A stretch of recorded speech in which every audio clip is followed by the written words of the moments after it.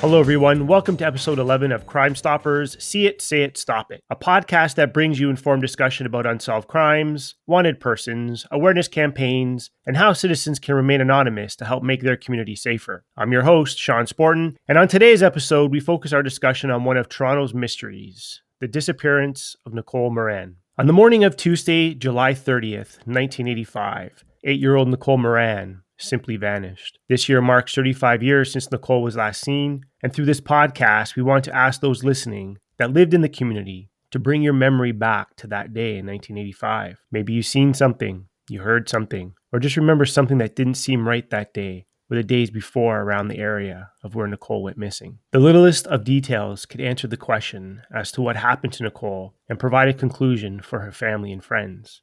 Here is all we know. On the hot morning of July 30th, 1985, Nicole said goodbye to her mother as she left their penthouse apartment at 627 The West Mall in Toronto to meet a friend in the lobby for an afternoon of swimming in the pool behind their complex.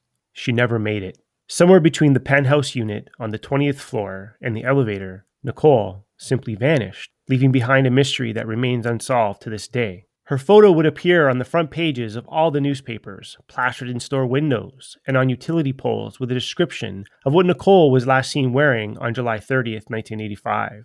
A peach, one-piece bathing suit with colored stripes, a green headband, and red canvas shoes. She was carrying a peach-colored blanket in one hand and a purple beach towel in a plastic bag in the other.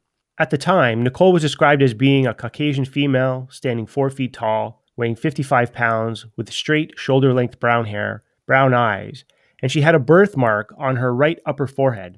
The resulting investigation would become one of the most exhausted and intensive investigations in Canadian history. But despite the passage of time, the investigation is still very active, with a dedicated Toronto Police Task Force looking for Nicole being operated out of 22 Division, which is the patrol area where Nicole went missing.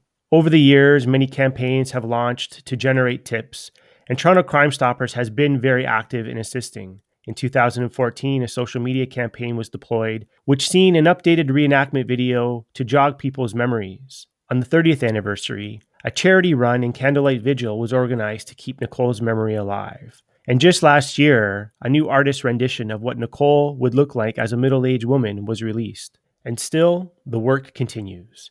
The investigators assigned to finding Nicole are sifting through new and old leads, reinvestigating persons of interest, and re-examining the case using police techniques that would have evolved more than 3 decades later.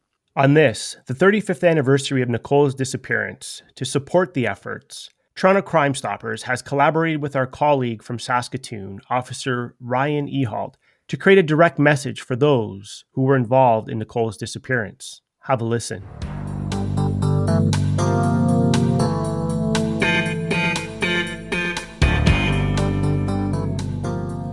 Person who took Nicole Moran. How have you managed to keep your secret for 35 years? When memories surface of what you did, do you justify your actions based on what has been done to you in your life? Those unfathomable experiences you most likely sustained, and the powerlessness you felt to prevent it, led you on this twisted journey to feel powerful once again. But how bad are the nightmares you can tell no one about? You remain weak and powerless to this day to prevent them. The screams you hear in those nightmares, they aren't Nicole's as one would suspect. Those screams are yours as you momentarily relive your unfathomable trauma and the trauma you've caused. We have to ask, wouldn't you like to be free of it?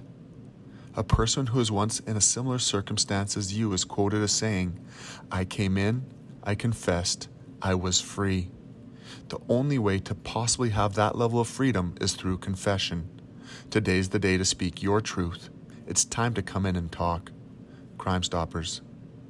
Do you have information regarding Nicole Moran's whereabouts? Why live with someone else's secret? You can unburden yourself today by anonymously contacting us at 1-800-222-8477. It's your information we want, not your name. Please help Nicole come home. Doing what's right is its own reward.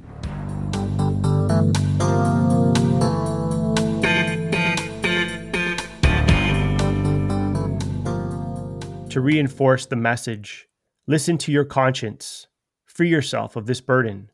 If you have any information on the disappearance of Nicole Moran, here are some options for you to report what you know. Call Toronto Police 22 Division at 416-808-2200 or the Toronto Police Service Missing Persons Unit at 416-808-7411.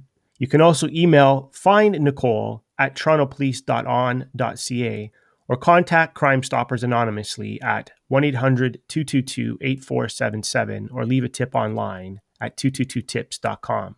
Today, the silence needs to end. Help us find Nicole.